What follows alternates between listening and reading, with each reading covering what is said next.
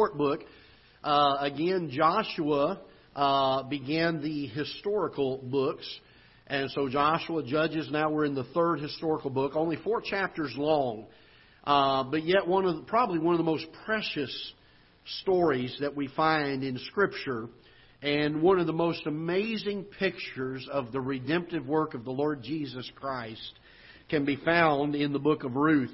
The main lesson that if you take there are many practical, very easily applied lessons, biblical lessons found in Ruth. But if you were to take and look at the book as a whole, the overlying main lesson or main thing that God portrays here, I think, and some people may look at it from a little different aspect, but I believe that the overlying teaching here is God's faithful remnant during unfaithful times. Because we find Ruth's in the setting during the times of the Judges, during a period of the cycle that we've talked about where Israel goes through apostasy, they're in moral decline, they're involved in idolatry and immorality, and it is rampant throughout the nation. And this is the setting that we find the book of Ruth taking place in, the events of this book taking place in.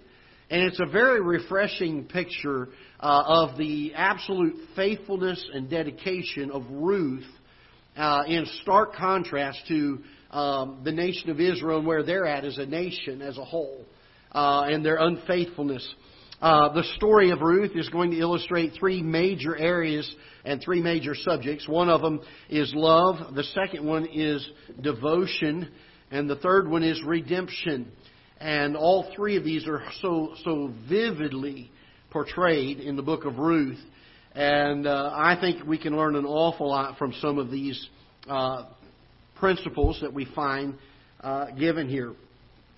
Just to give you a little bit of background, Ruth is from the people of Moab.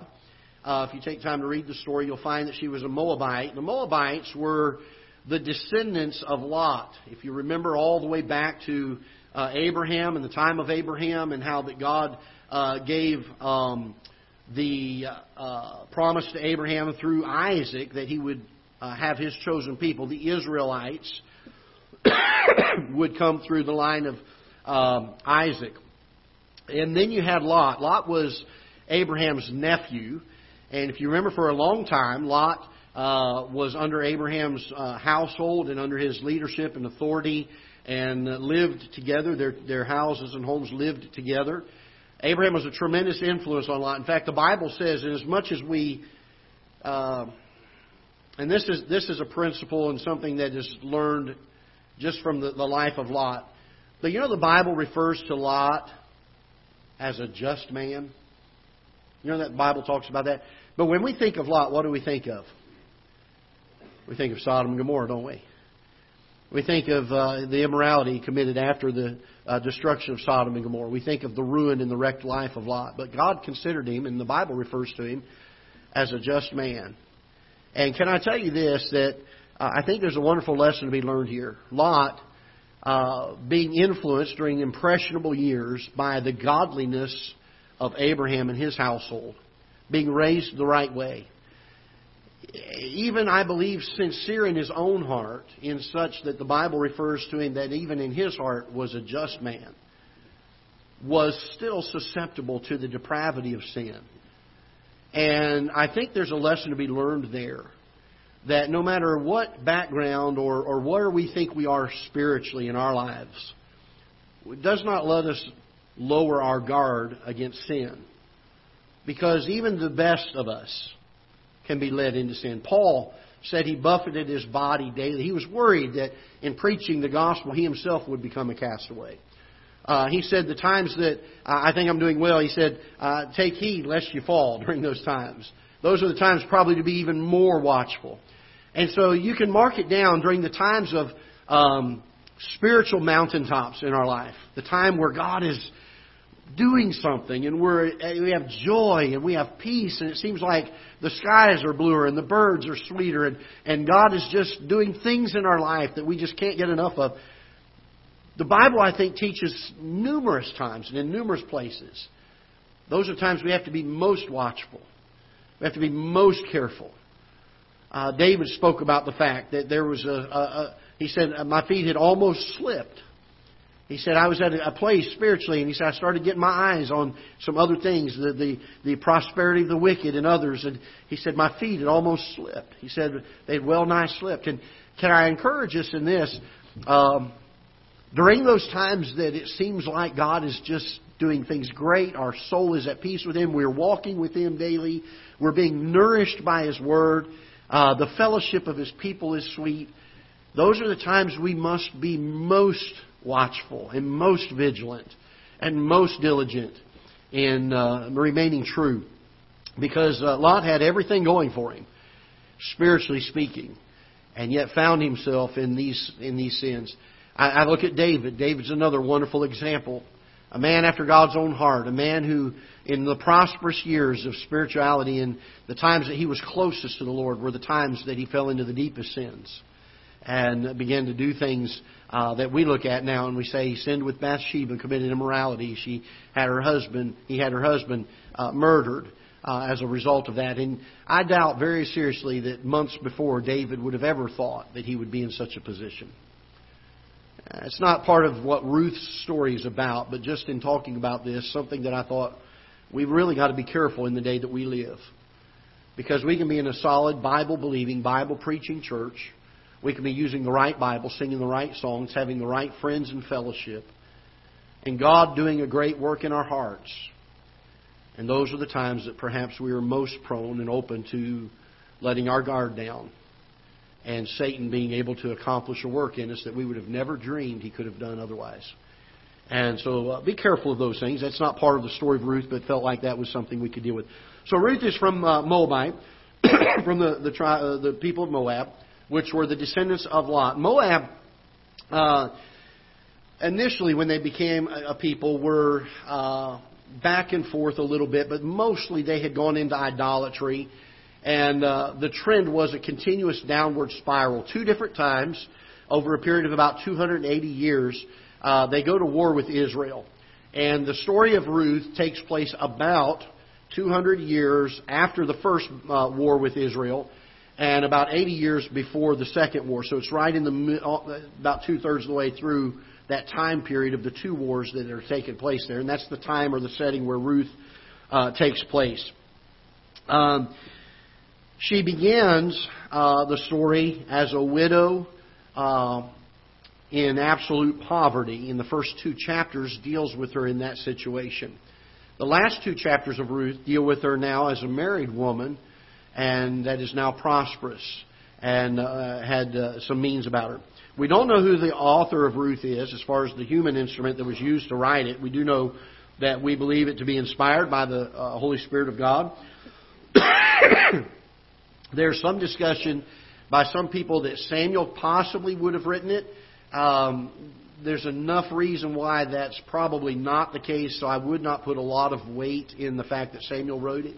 A couple of reasons for that is that David, in chapter 4 of Ruth, we get the idea or the implication that David is already in place as king. He's already been gone through his coronation and been elevated to king in Israel, and Samuel died before that happened. And so I don't know that Samuel is a good reason to think of that. Solomon is not mentioned, so it's sometime between the time I think that David was established as king, but yet before Solomon came on the scene. And so somewhere in that time period, I think, is the time that it was written. Again, the setting of the book takes place years before that, during the time of the judges, but was not written until that period of time, probably sometime after David became king.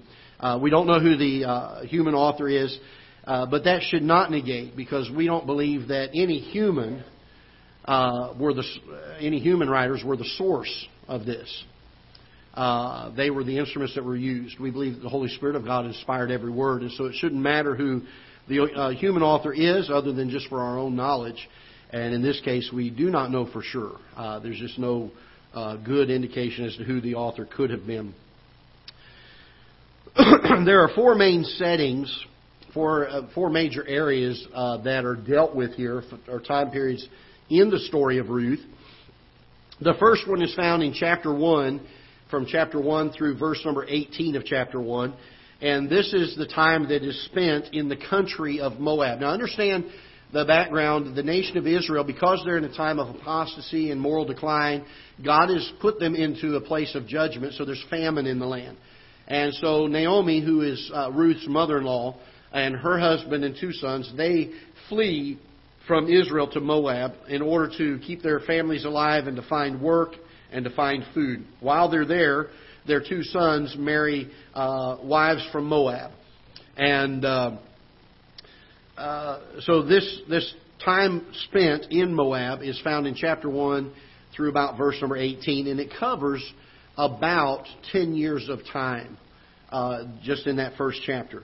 The second area that it deals with in the book is at the field in Bethlehem where Boaz his servants are reaping the harvest. Okay, so the field of wheat that Boaz has, that place is covered from chapter 1, verse 19 through chapter 2 and verse number 23, and covers a period of just a few months.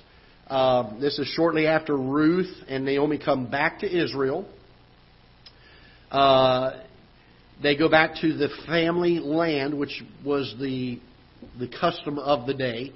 Naomi, not having any other source of income, would be reliant upon the family's crops, and so that's why she would send Ruth to glean from Boaz's wheat fields. That's how the God had structured for those widows to be cared for. They were to be cared for by the family in the times of gleaning.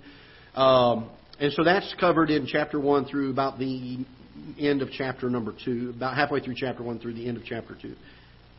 The third one is the threshing floor of Boaz. This is a different location than the wheat fields, obviously. The wheat fields being slightly outside of the city of Bethlehem. The threshing floor being found right at the gates of Old Bethlehem. This is the Bethlehem that is the Bible refers to as in the valley of Ephrath, or Bethlehem Ephratah. That is important. We've talked about, and when here Christmas comes around, I usually teach on the true story of Christmas, the Tower of the Flock, and we so little understand the biblical indication of what truly took place there. And this threshing floor that Boaz has is very, very intriguing and very instrumental in the birth of the Lord Jesus Christ.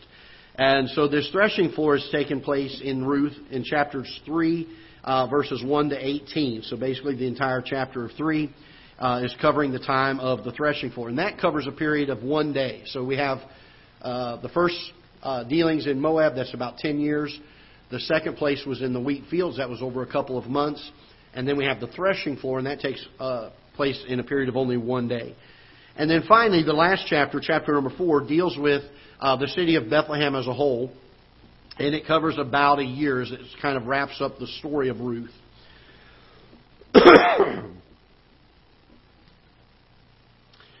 Moving on to how Christ is pictured in the book of Ruth. And I love this. This is part of what I think is some of my favorite things about the book of Ruth. Christ in Ruth is pictured as our kinsman redeemer. And it's interesting that in the book of Deuteronomy, chapter 25, God spells out qualifications for a redeemer when it came to redeeming a debt of the family. He speaks of it in John chapter 1, in Romans chapter number 1, Philippians chapter 2, Hebrews chapter 2. So numerous places in the Bible, God refers to the qualifications of the Redeemer. Someone in the household that could redeem them. It's interesting to me that when Ruth went to the wheat fields and Boaz saw her out there, and there was some interest. Obviously, he went to his servants and he said, "I want you to leave a little extra out there for her." And so there was a little bit of an interest there, but Boaz did not follow through with his what was the process in that day and age when a brother's wife was widowed. then the family was responsible, if they had no children, to marry that woman and to give her a son and a seed for his namesake. And Boaz had that right to take her as a wife.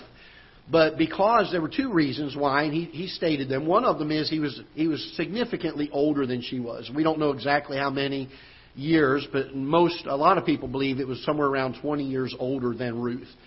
And so for that reason, that was one of his reasons why he did not pursue Ruth as a wife when she first came on the scene. The second one was he was not the next in line by the way of kinsmanship. And so when the opportunity came and Ruth kind of asked him to take the role of the kinsman, he then said, "You'll have to bide your time. I need to go check with the others and see if they, because they're ahead of me in line to take you as wife." Then he went and checked with them first. So for those two reasons, Boaz wasn't pursuing this. But there were four qualifications that had to take place in order for Boaz to be her kinsman redeemer. And I found these interesting. I'd never really thought of these before until I was studying for the survey. And the first one is found in Deuteronomy chapter 25. Let's take a moment to look over there, if you would, for a minute. And we're going to look at a couple passages here, perhaps, for this. Deuteronomy chapter 25. And let's look in verse number 5. Deuteronomy chapter 25 and verse number 5. If brethren dwell together, and one of them die and have no child, the wife of the dead shall not marry without unto a stranger. Her husband's brother shall go in unto her and take her to him to wife, and perform the duty of a husband's brother unto her. And it shall be that the firstborn which she beareth shall succeed in the name of his brother which is dead, and his name shall not be put out of Israel. And if the man like not to take his brother's wife, then let his brother's wife go up to the gate unto the elders, and say, My husband's brother refuseth to raise up unto his brother a name in Israel. He will not perform the duty of my husband's brother. Then the elders of his city shall call him and speak unto him. And if he stand to it and say, I like not to take her, then shall his brother's wife come unto him in the presence of the elders, and loose his shoe from off his foot, and spit in his face, and shall answer and say, So shall it be done unto the man that will not build up his brother's house, and his name shall be called in Israel the house of him that hath his shoe loosed. In order for the person to take the role of redeemer, there had to be a blood relationship with them. It's an amazing thing. That Philippians chapter 2 says that God took upon him the form of a servant and was made in the likeness of men. Being found in fashion as a man, he humbled himself. God, in order for him to be the Redeemer, needed to come in human flesh and human form. In order for him to redeem us, he had to have that relationship. As we find also, the second thing that is here is he had to be able to pay the price of redemption. Look with me, if you will, in Ruth chapter number 2. Ruth chapter 2. And let's look in verse number 1. Ruth chapter 2 and verse number 1. And Naomi had a kinsman of her husband's, a mighty man of wealth of the family of Elimelech, and his name was Boaz. And so there was a member of the family that met the role of being a blood relative. And then look with me, if you will, to 1 Peter chapter number 1. 1 Peter chapter number 1. And let's look in verse number 18.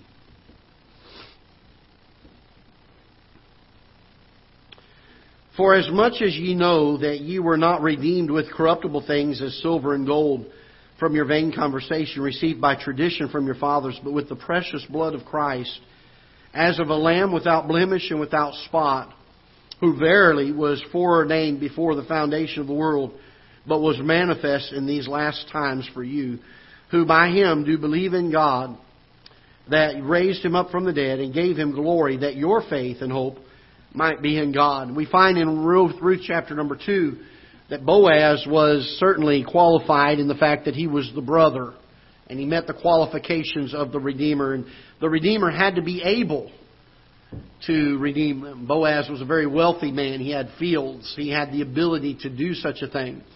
We find in 1 Peter that Jesus was without spot and without blemish. Notice it says in verse number 19, but with the precious blood of Christ as a lamb, without blemish, without spot.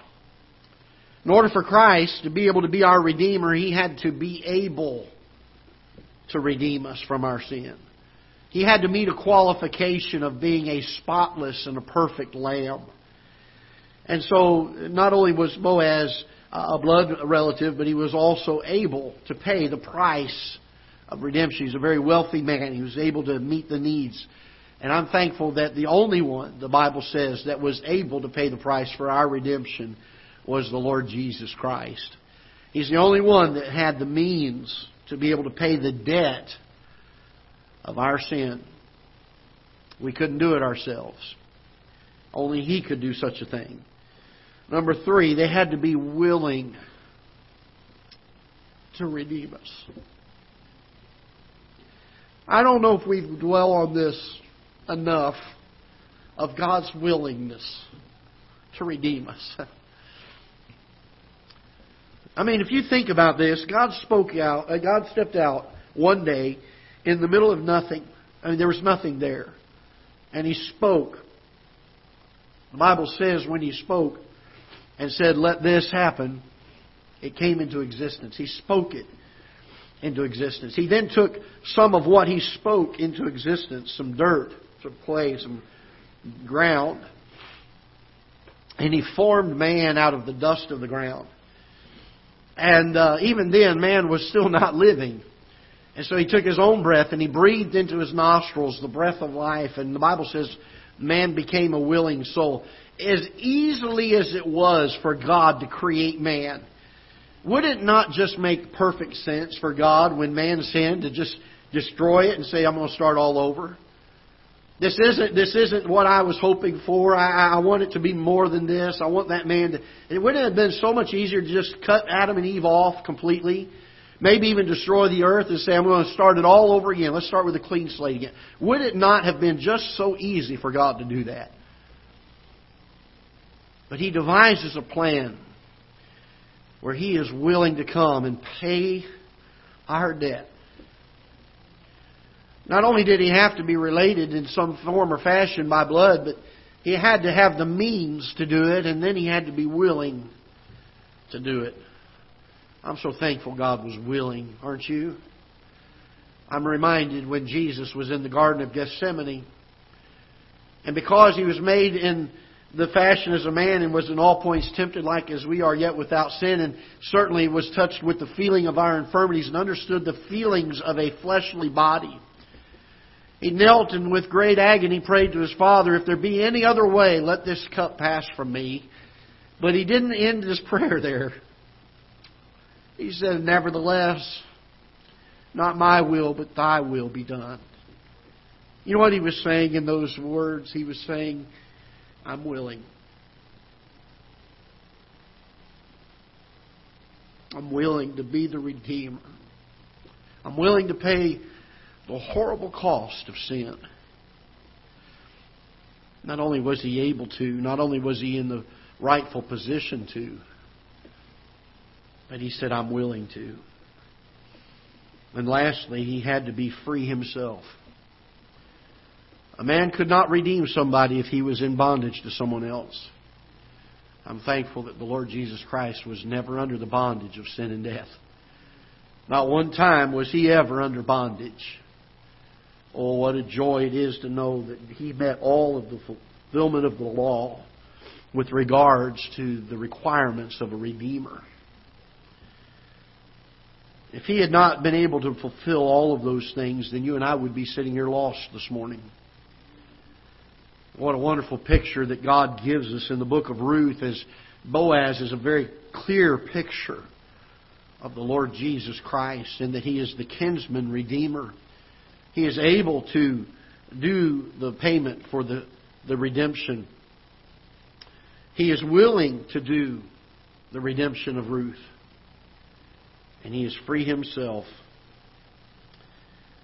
It's interesting to me that God then takes this Moabite lady, full of faith and the Bible calls her a virtuous woman in here, full of virtue. And He puts her in the line of Jesus Christ Himself. Ruth is the great-grandmother of King David. Her and Boaz have a son named Obed, and Obed is the father of Jesse. And Jesse was the father of David. All because a young Moabitess in a foreign land that was known for its wickedness and idolatry said, I want your God to be my God. I want your people to be my people. And she willingly chose by faith to follow the God of Israel. And what makes it all the more amazing is she does this in the midst of a wicked and a perverse nation. Not only where she was coming from, but even in the nation of Israel at this time. Isn't it amazing that oftentimes when man comes to the Lord Jesus Christ, he has to do so in a world of darkness? He has to do so in a world that is lacking faith and denies God, and yet God has a remnant, doesn't He? He has those few that He can work on and draw. We should never get frustrated and say that this world is beyond hope. Because there's always some that God will call their hearts and they will listen. There are always some that will say, I'll remain faithful to Him. It always has been down through history, a remnant that God has. And God's faithful remnant during unfaithful times, I think, is a wonderful, wonderful theme throughout this book. Let's look at the keys to Ruth real quick and we'll be done. I know it's about 6 minutes till. We'll start a few minutes after 11 perhaps. The key word is kinsman redeemer.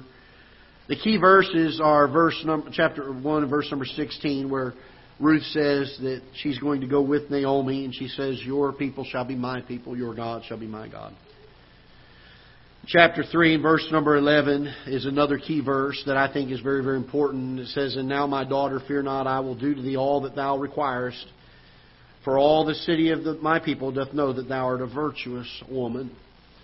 Where Boaz says, I'm willing to be your redeemer. I've got the means to do it, and I'm going to.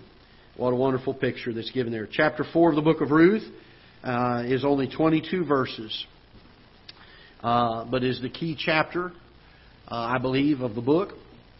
And I hope that we can learn some things out of it. 4 chapters. You think, boy, can a book have that big of an impact? 4 chapters. Oh, I love God's Word, don't you? So many things. One of the most beautiful pictures of the Lord Jesus Christ. His love and His dedication to us.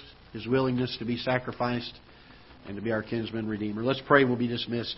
Father, we thank You for the Word that You've given to us this morning. We pray that You'd help us as we study Your Word to know it. As we take time to read through some of these books, the book of Ruth. Lord, what a joy it is to our hearts to see You pictured so vividly and clearly through that story. We thank You for people like Ruth who are willing to be used of You. So much so in their love for You and their love and their faithfulness to You was such that You allowed them to even be a part of the line of